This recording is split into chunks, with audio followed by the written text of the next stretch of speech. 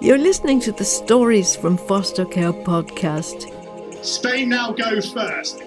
Nobody can watch. Oliver, the captain, to give Spain the advantage. Oliver, shot from the top last time. This time she looks to go around McFerran. McFerran's made the save with the stick. And McFerran has saved. And now Ireland have a chance to win it. And that's a great pick by McFerran there with the stick. Gillian Pinder now has the opportunity to send the Green Army wild. Pinder scored with her first shuttle. Pinder scored with her second! And Ireland are in the Hockey World Cup final. The second lowest ranked side in the competition. Rip up the full dick once more. And we'll play in the final match tomorrow. Ayeisha McFerran is one of the best goalkeepers in hockey in the world. She began playing at the age of 7 in her native Larne, and she made her senior debut for Ireland on the day after her 18th birthday. She's an Olympian, World Cup goalkeeper of the tournament, and winner of 4 All-American awards from the National Field Hockey Coaches Association in America, to where she'd travelled on a scholarship in 2015. Described as a shootout specialist, she made crucial saves during penalty shootouts which saw Ireland reaching the World Cup final in 2018 and a first Olympic Games. Now aged 26, she plays for Dutch club SV Kampong and she lives in Holland. She also spent part of her life in foster care, and she's here via Zoom to chat to us today. Ayeisha, welcome. Thanks, Neve. I think you got most of that in there. Good. There's a lot. Yeah. It seems, when you put it like that, it seems like I've done all right. And you're 26. Yes. Own 26 with all of that. Yeah, only 26. I feel old though, feel much older. It's the quarter century crisis, Ayeisha, I think. Yeah, I think so. You can put it down to that. It's all downhill from here. That's what everyone is telling me. Not true. So we're meeting today in the run-up to Fostering Fortnight, which is an IFCA's annual awareness-raising campaign around fostering. It's also a celebration of fostering. And you have personal experience of foster care. Is it okay to start off by asking you about what led up to your going into foster care in your life? Yeah, so when I was younger, my mum was diagnosed with breast cancer. I think I was around 8 when I first remember, I think like mum saying she was sick. But at that age, you never know the extent of anything. And that was kind of on off for 6 or so years. And then when I was 14, she passed away. And unfortunately, I didn't have a good relationship with my dad. For me, that just wasn't an option because it wasn't there. So I ended up living with my aunt and uncle for 9 months. And they get, a teenager who's just lost her mum, a week later lost her granny. Yeah, being a teenager in itself is a handful, and add all that on top. So that didn't quite work out, given that they also have no children of their own. But from that, I then, the decision was made for me to then go into foster care at the age of 15. So, that was kind of, the brief part of it. But, the plan was, I think, for me to join my 2 brothers who were already in care.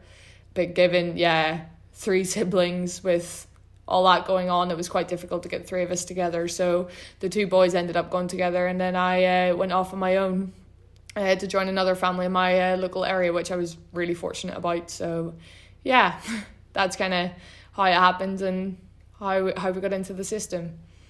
And what helped you to cope during that time, Ayeisha? If it's okay to ask you that, like such turmoil in your life, loss, and then just having to make such a massive change. What supported you through that? I was very lucky that I had a foster family who kind of enabled me and drove me to do what I wanted. They never put any roadblocks on me. With that, I also had a really, really good support network of friends around me, with that being my friends in school, also my hockey friends, but also one of my teachers in school I was very, very close to. She helped me with a lot and really encouraged me to kind of get into the hockey. And I think hockey was my biggest outlet because, I had so much emotions and everything built up. And at that age, you just don't know how to figure everything out. So hockey was the big one for me, but it was definitely having that kind of, for me, small network around me of people who I actually trusted and really helped me kind of take that next step with my hockey and kind of push me along. And I say help me see the clear and narrow, but yeah, there was a few bumps in along the way, but they really, really helped me kind of navigate through everything and kind of make the most of my hockey and what I had going on at that moment in time. Wonderful.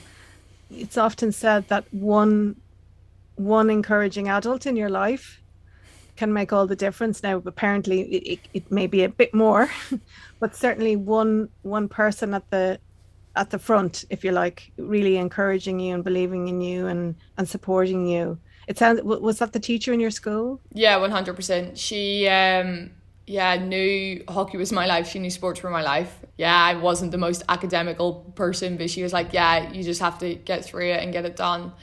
And she played hockey for a club in Randallstown. So at that time they were in the Premier League, they were doing quite well and they were looking for a goalkeeper. So she asked me to go. Obviously knowing my whole situation of being in care and it wasn't going to be feasible. So she picked me and drove me to all the training sessions, all the matches, and really made sure that, I was part of that team and wanted to see me, succeed in everything. And with traveling, 45 minutes to and from training every time, like twice a week, 3 times with games, she really got to know, I think, me, who I was, how I functioned, what I thought of things. And she just really pushed me to, try and keep me on the right path and, drive me forward with my hockey. And, even to this day, I would still be quite close with her and always reach out and just see how she's doing with her family, just because she really helped me kind of get to where I am today. And I think if I didn't have that from her, I don't know if I would be, playing at this level. It's amazing commitment. Yeah, it is. I think the driving alone in itself is quite mad. But then you get me trying to sit and do my schoolwork in the car and everything. Yeah, I think that was definitely an extra challenge for her. And then obviously I had all my rants and raves of your typical teenager on top of that. So I would have been completely lost, I think, without her at that time. Even in school as well, she was a huge support for me. She was my PE teacher, she was my hockey coach, and she helped me whenever I was really struggling. Like some days I would just walk out of class because I couldn't sit there. I didn't want to think about what was going on, so I just go down to the school gym. I think sometimes I cheated the system a little bit, but I would go down to the school gym and just sit and watch TV or just do something down there, because that was, for me, that was my safe space. That was where, I just wanted to be away from people, and she'd be one of the ones that would always come in and check on me and kind of force me back to class, because, she knew I couldn't keep burying my head in the sand and trying to ignore everything. I had to try and address it, and she was always just there whenever I needed, even though I didn't want it. But I think she knew that that's what I needed at that moment in time, just to go forward and really tackle things head on. That's just really inspiring. It's all right. Yeah, it is. I mean, you'd want every child to have somebody like that in their life. You know, it's amazing. What's her name? Emma Parker. Well, now she's married, but at the time, Emma Parker. I still call her Parker from the hockey pitch. It's that weird one where it's like she's your teacher in school, but she's my defender in front of me, so I have to shout at her, being like. So there was took a while to get over that breakdown and get past that line, but she's an absolute gem. And I'm very fortunate to have her kind of come in and really, I think take on that role of getting me, a hyper, crazy, dysfunctional child, and pushing me to that next level. Well, clearly she saw something in you. Yeah. And she must be really pleased now. Yeah. I think she came to the World Cup, came over to the World Cup final and watched it in London. There was a bunch of my old teammates and stuff came over. She came over, and I think because I remember after the final there was hundreds of people there to see us coming out, and I remember seeing her, and it was kind of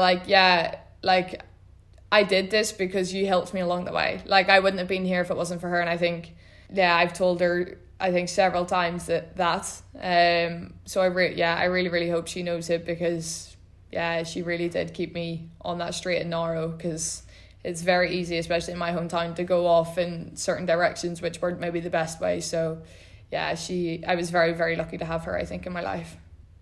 Ayeisha, just going back a little bit, is something that happens unfortunately commonly when children enter the foster care system is that they're separated from brothers and sisters. And I wonder, what do you think people need to understand about that experience? You know, how was that for you at the time?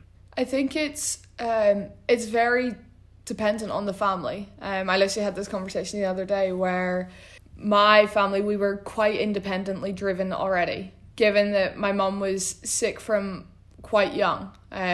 So I had my sister, I had my older sister, my older brother. I think when my mum first got sick, 7 or 8, and then I had my younger brother as well, who was quite young.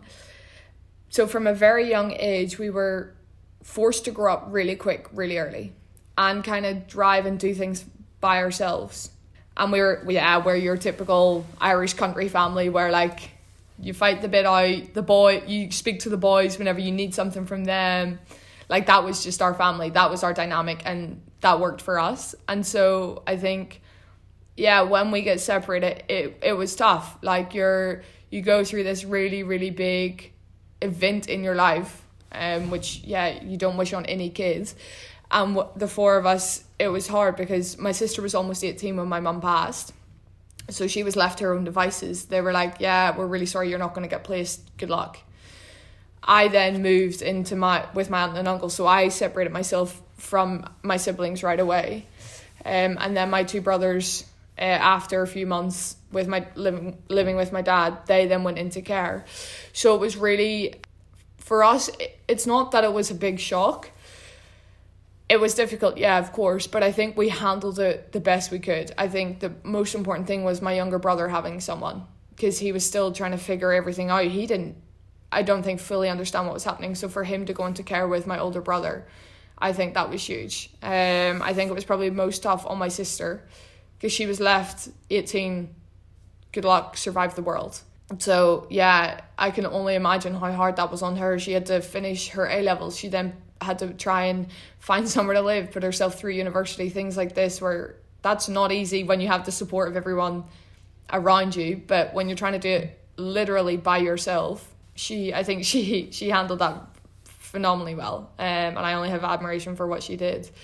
And then I was off with my aunt and uncle for 9 months, and then off on my own in foster care. But I think for me, I was so used to doing my own thing anyway. I was always either traveling with my hockey, I was out with my friends, or for me, I remember like there's times where I'm up to 2 a.m. cleaning the kitchen or cleaning the living room because I don't want my mum to come down the next day and it be a mess because she can barely get out of bed. So like I was quite independently driven and just always taking care of myself and making sure everyone else is okay, and making sure that Shay, my younger brother, had like his lunch ready for school the next day and things like this. So yeah, of course it was difficult, but I think we were in an okay place with it.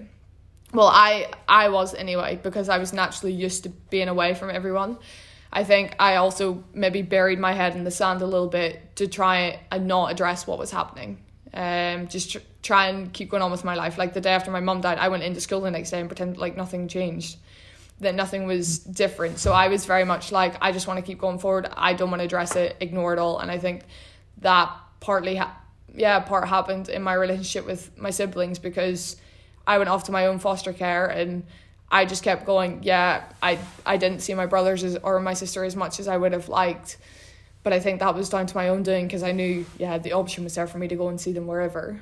But I just tried to keep going. I didn't want to address it. Like I didn't want to, I think, say it out loud that this was now my normal, but now it is. So I think, when I look back, I definitely buried my head in the sand and just kind of ignored it until, very recently, where I've now actually become comfortable speaking about the whole situation. So it was difficult, but I think we were prepared in a way for the separation. I guess what's one of the things I'm hearing is how self-reliant you became at an early age, due to everything that you were going through. And then your horizons, they opened right up, didn't they? Like, you got the scholarship to the University of Louisville in Kentucky. You went to the States to take that up. How was it for the world to just open up completely at such a young age? How was that for you to go there? I wouldn't necessarily say it just opened up. For me, it was a lot of independent hard work, because I knew of girls going over. It was one of those things where I'm sitting here, I don't have much family network. I don't know what support I had. I didn't know what I was going to do. But for me, the only thing was hockey. And I was like, okay, let's see what I can do with my hockey. So then I heard about girls going off to America, getting scholarships. And I was like, okay, this could be a good option, because, I can't afford to put myself through university. Whenever I first started looking into it, I think it was 15, 16, you don't really understand the whole like student loan situation, blah, blah, blah, because no one really explains that to you. Like, you're in school, you just get told you're going to be in tons of debt, and that's normal. But I really was not comfortable with that, because I'm like, who am I going to fall back on if I get stuck, or if something happens, or if I need help? Who do I have? So that's whenever I started looking into America, because, this could be a real option to get a full scholarship, get my degree, go travel the world, like living in another country. It was weird. I initially started looking into it, and then things happened with the company, because again, you don't know how it works. It's like life, you just have to figure it out along the way. So then I was in contact with the University of Louisville, and initially said no, because I'm like, no, don't want to go, hate America, never going to go there, that sort of thing. And then I was like, if I don't look into this, I'm going to regret it. Like, I can always go and come back, like, that's fine. If I don't go, I know in 5, 6, 7, however many years, I'll regret not taking that opportunity to at least experience it. So I went out, agreed to go, went out, packed my suitcases, off I went, 2 suitcases, appeared at the airport, and next thing I'm on a flight to America. And that was it. It was a real shock to the system, because I remember as soon as I got to Louisville, Kentucky, the airplane opened and I was one of the first off, and it was like a wave of heat and humidity, and everything just smacked me in the face, and I was like, right, I don't know if I can do this. I'm a ginger skin little Irish girl heading off to 40 degrees, high humidity, extreme sun, and I was like, I think I'd like the wrong place in terms of weather alone. So that in itself was a real challenge. But it's like one of those things where I just tackled it head on. I was like, okay, let's see what I can get out of this. But you're thrown in literally at the deep end. As I got off the flight, 2 days later, I'm training with my team, literally. And so it was straight up like, you just have to go. You just got to start the engines, get going, and figure it out. And it wasn't until after because I went straight into season, so it wasn't until after season, which would have been November time, where I could actually think about, okay, what is this? Where am I? What am I doing? What is the purpose of this whole thing? There was a lot of work put in the background, and my social worker as well. I had 2 social workers who really, really, really helped me kind of drive that and make sure everything was in place and organised and it was possible, and how could they help. And because I stayed in education, and after I was 18, I was stayed involved with the social care system up north, and they really, without them, it wouldn't have happened again. Because they really made it possible for me to not just go there, but actually live and experience the culture. Because yes, they helped me financially with everything, but they also helped with my travel back and forth, academics, making sure I was okay out there, not just a person who was still in the system because they stayed in education. Like, they really stayed involved, because they understood what this was doing for me and the opportunity that it presented me with, coming from this girl in Larne who kind of lost everything, to then I'm living in America, studying, playing hockey, and just experiencing life as essentially a normal human being. It was 100% a shock to the system. I really, really got my eyes opened into a different culture, different way of just being an athlete, which I think initially that's what I was going over for. But then as kind of the years went on, it changed a little bit and looked at becoming more of a whole human instead of just always being athlete number one. But yeah, it was one of the best learning experiences of my life. Like, I remember after my freshman year, I wanted to come home because the hockey wasn't what I thought it was. And then I actually, again, sat down with someone who's really, really important to me over there and helped me figure out that it's not all about the hockey. There's more opportunities here than just going back to Europe and, yeah, again, playing hockey. So, yeah, again, without her, I probably wouldn't have finished my degree over there, wouldn't have travelled all over America, wouldn't have met the people that I have who are now in my life and really important and really good friends. If I had just packed my bags and left, like, that's also for me not the type of person I am. I want to figure things out and I just tackle things head on. So yeah, it was definitely a learning experience, but something I would never ever change. You're listening to the Stories from Foster Care podcast. Be sure to subscribe on Spotify, Apple, or wherever you get your podcasts. Ayeisha, in terms of your qualities of focus, determination, a kind of a clear seeing, I'm curious as to whether, and this may or not be true, but when you are in the penalty shootout spot, which you are known as a shootout specialist, which for me sort of translates into nerves of steel, is there, when you look into your life, are there particular aspects of your experience that contribute to you holding your nerve in that kind of a situation, being so present, being so focused? I think, yeah, there's probably a lot of things that kind of come in together that maybe I don't realize. But I think my competitiveness is so extra. So like, I'm one of those people, if we have a shoelace tying competition, if I don't win, I will be annoyed. That's how competitive. I'm that person who in PE class, I'm like, if I don't win, I have.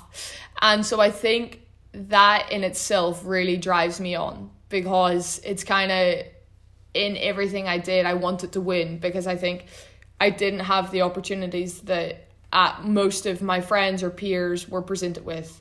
Like, especially when I look back now, like, yes, I was very fortunate to have a really, really good support network around me that helped me with my sports, but I had to fight to make sure I was even able to go to training. I had to make sure everything was organised, that side of things, that I was there on time. I had to essentially make my own way to do it, or to get wherever I wanted to go. And I think that really helped me instill that kind of, okay, I've done all this when I was younger, why am I going to give it up now? And it's something that I really work on because I'm so competitive that I hate conceding. It's actually the worst thing in the world. So I think all that, whenever I was younger, has kind of like helped me get to where I am now with the shootouts, especially because I'm so independent. I love the challenge. My whole life has been a challenge of getting even to doing the smallest things. So I'm like, okay, I love the challenge of kind of being put number one and like proving that I can do it. And I think that is probably a big part in itself, because no one picks to become a goalkeeper because they're like, that looks really fun, because it hurts so much. The amount of times I get hit with the ball, not okay. It really hurts. But I think that's part of it, because I want to always be seen as that I'm succeeding, and that it's if the opposition scores, it's down to me and me alone. I can't blame my teammates, I can't blame my coaches. It's my responsibility. And I think because I've been brought up being very independent with that, it kind of maybe goes hand in hand. But no doubt there's probably a million things whenever I was younger that really have affected kind of the athlete and the person who I am whenever I go into those situations. You are an advocate now for children and young people in the foster care system, and I was reading an interview that BBC did with you, in which you said you'd like to be available, or you would like children in the system to have somewhere to go to ask questions. And I just wondered, what were the questions that you would have liked to have asked and maybe to have answered?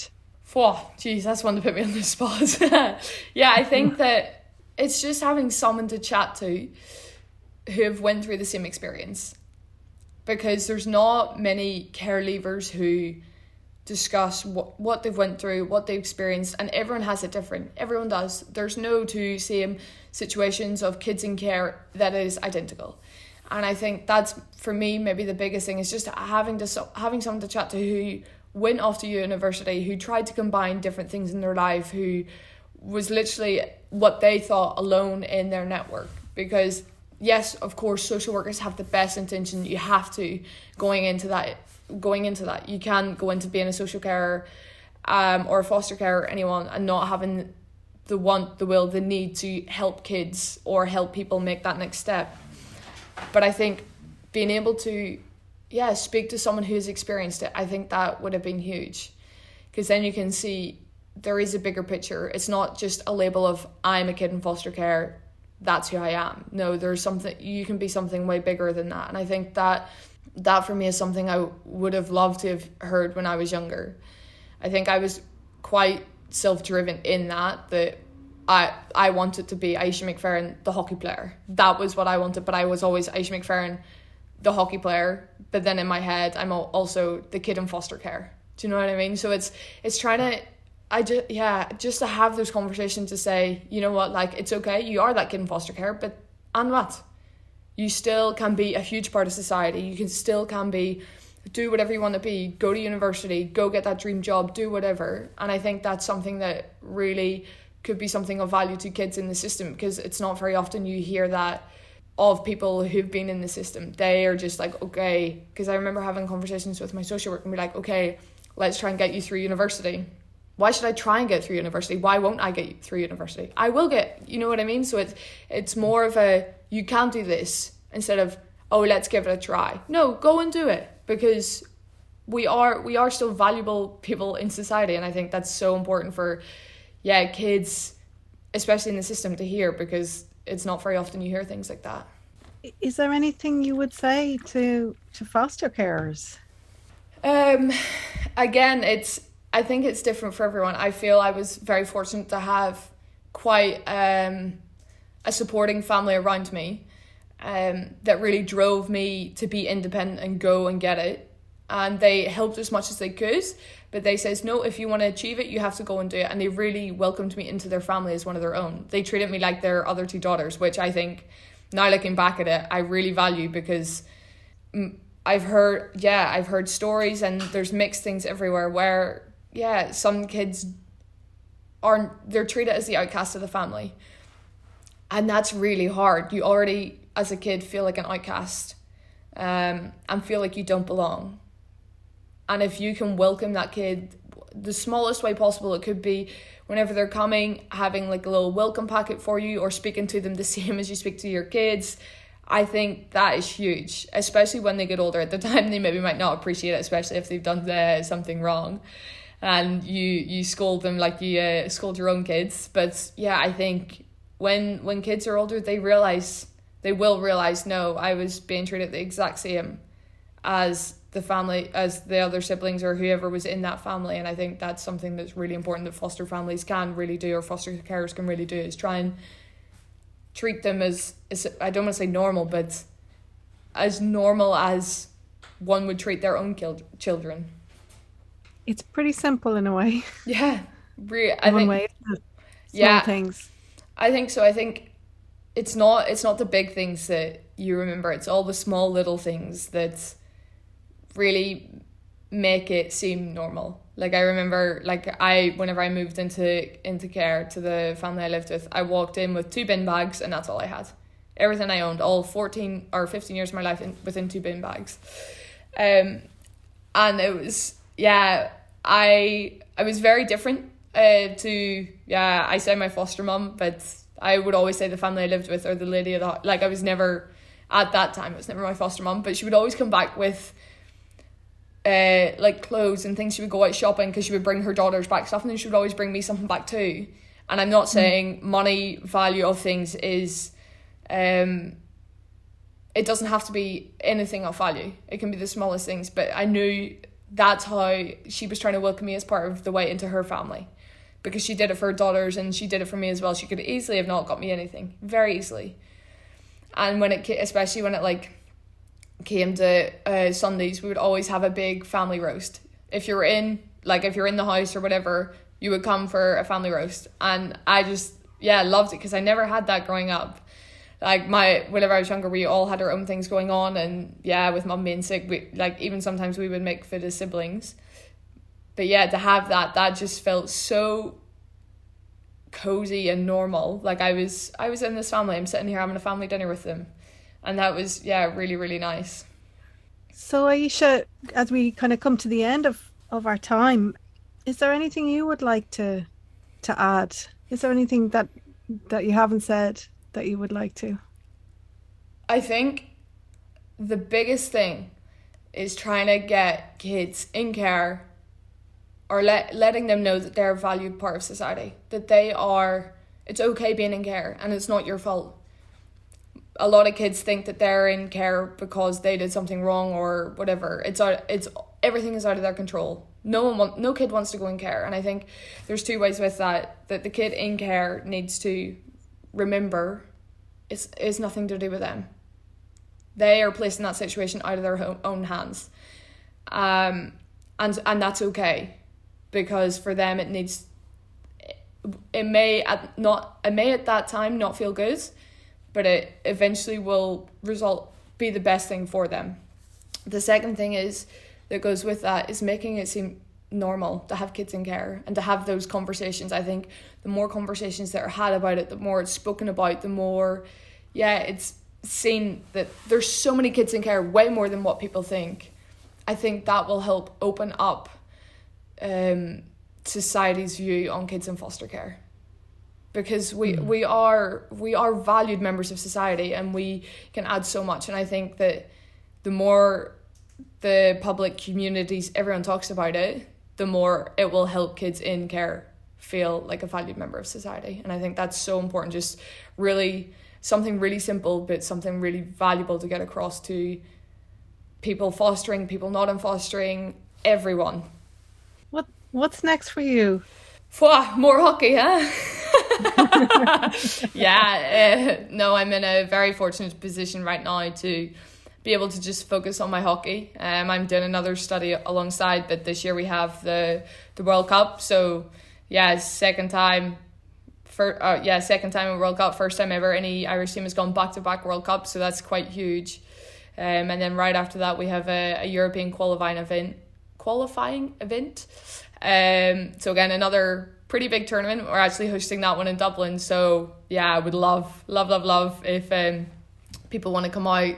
I would love to just, yeah, even at that, just chat to people who've kind of experienced something the same. And then end of the year we finish on another big tournament. So yeah, busy year of hockey and a little bit more hockey to sprinkle on top. Well, we will really look forward to watching you in those tournaments. And also just to mention that there's a book about you coming out in the Great Irish Sports Stars series. Yeah. That's coming out soon too, so we'll look out for that as well. And Ayeisha, thanks so much for being with us and sharing your experiences, which are, I know, just of so much value to people listening. Thank you so much. Thanks for having me. It was great chatting to you.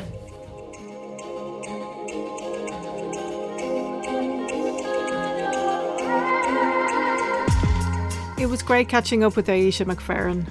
Her book in the series Great Irish Sports Stars is out now, and you can follow her on Instagram and Twitter. We wish her and the Irish team all the best in the coming year, and we look forward to seeing them in action.